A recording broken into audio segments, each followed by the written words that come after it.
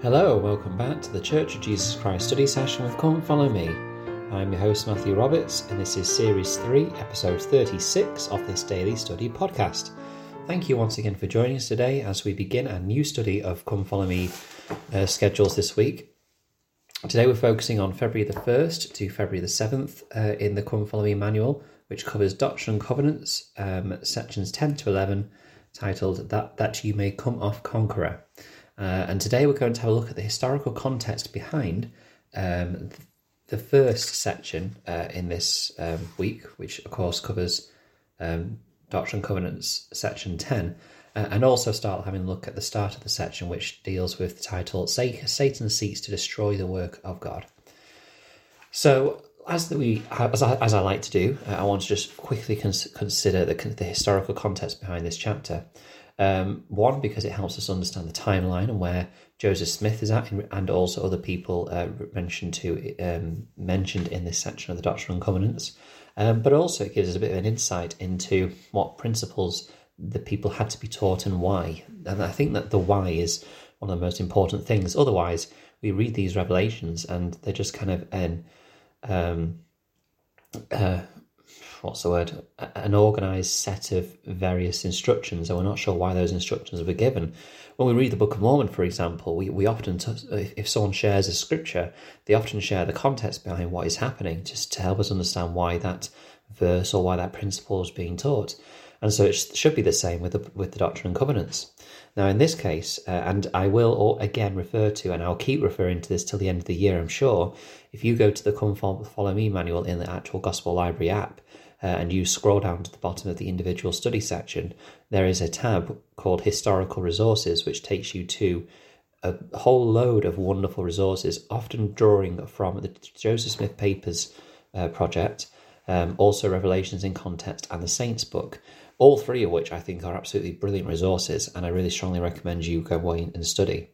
In the Joseph Smith Papers section of this, it explains that we actually are not 100% sure when this revelation was given in its fullness. I have a 1981 edition of the scriptures in my possession, my paper scriptures, and in the header of this it says, Revelation given to Joseph Smith the prophet at Harmony, Pennsylvania in the summer of 1828.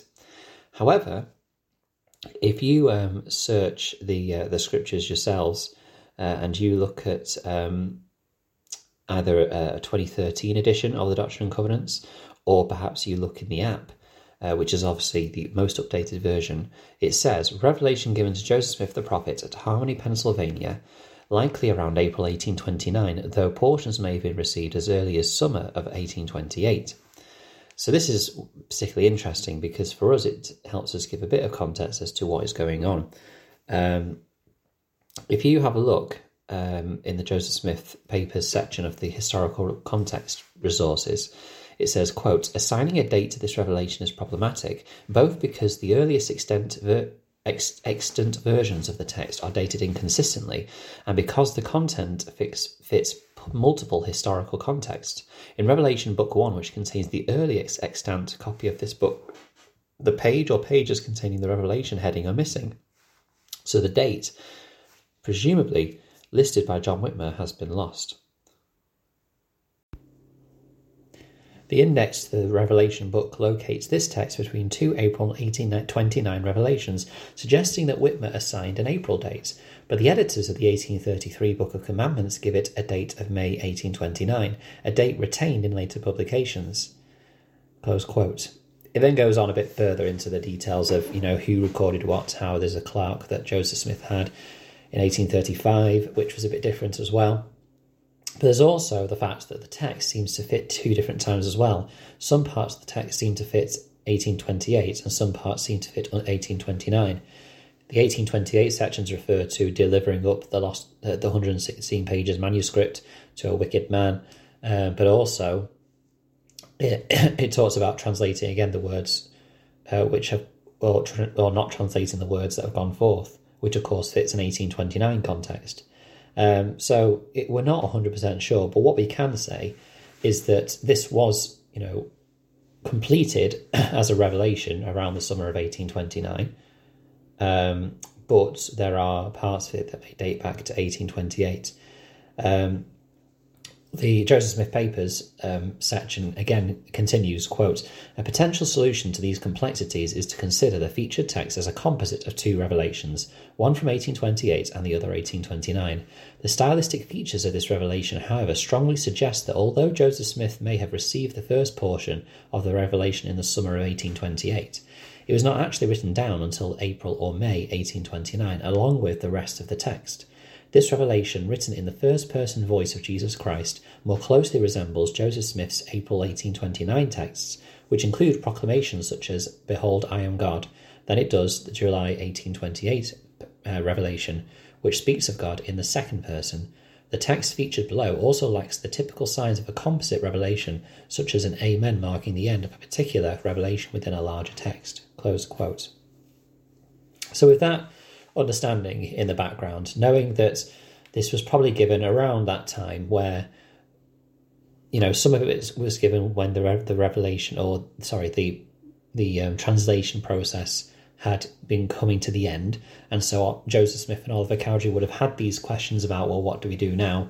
Do we retranslate these pages, or do we continue into this other section in the book, which, where do we go with this?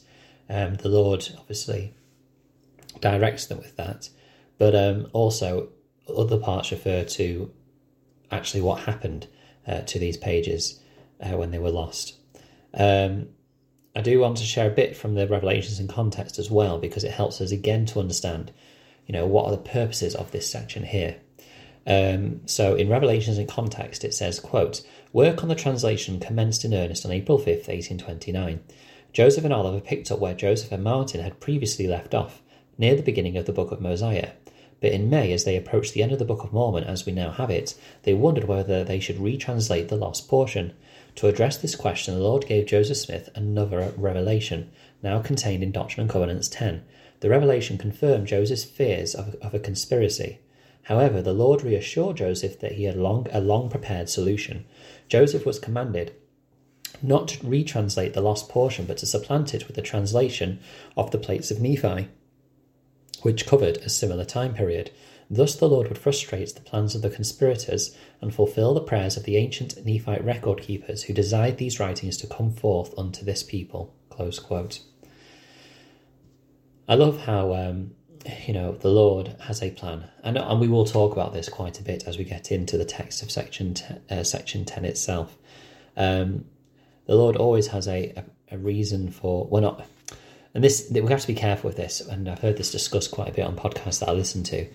The Lord did not want the manuscript pages to be lost. I think we need to make this clear very at the start. That this was something that was part of his plan. Yes, he prepared for it as such, but he certainly did not want it to happen.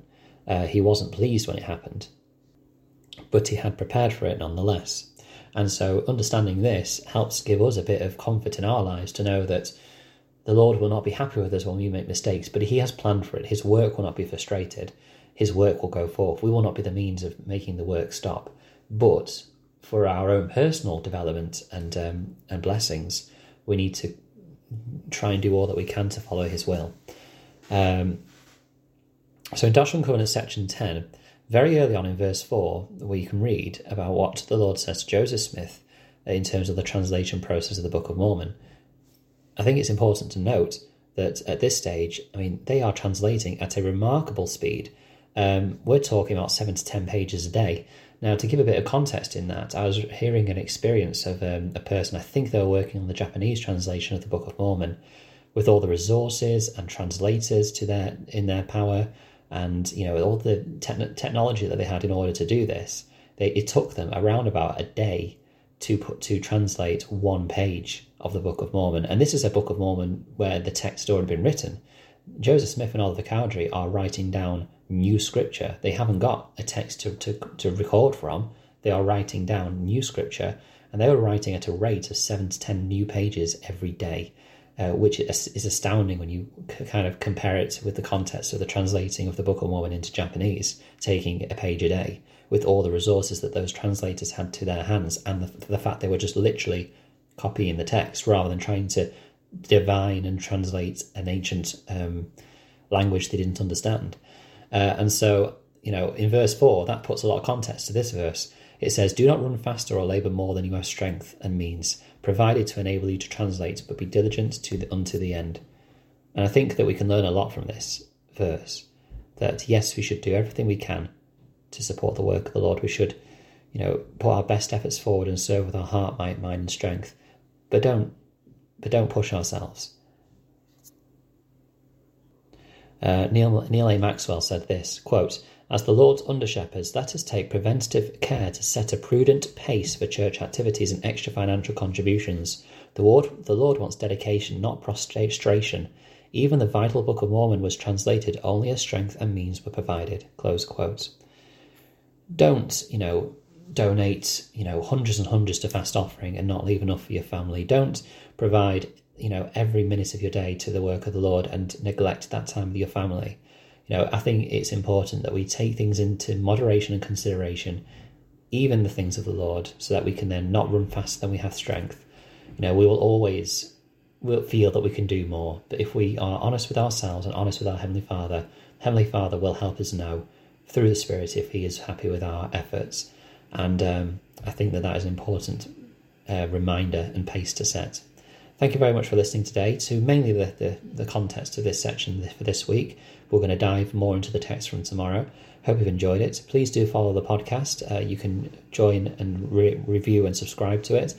Also, join the Facebook group, Church of Jesus Christ Study Session with Come Follow Me. And you can also email ldsstudysession@gmail.com. Thank you very much for listening, and until we meet again.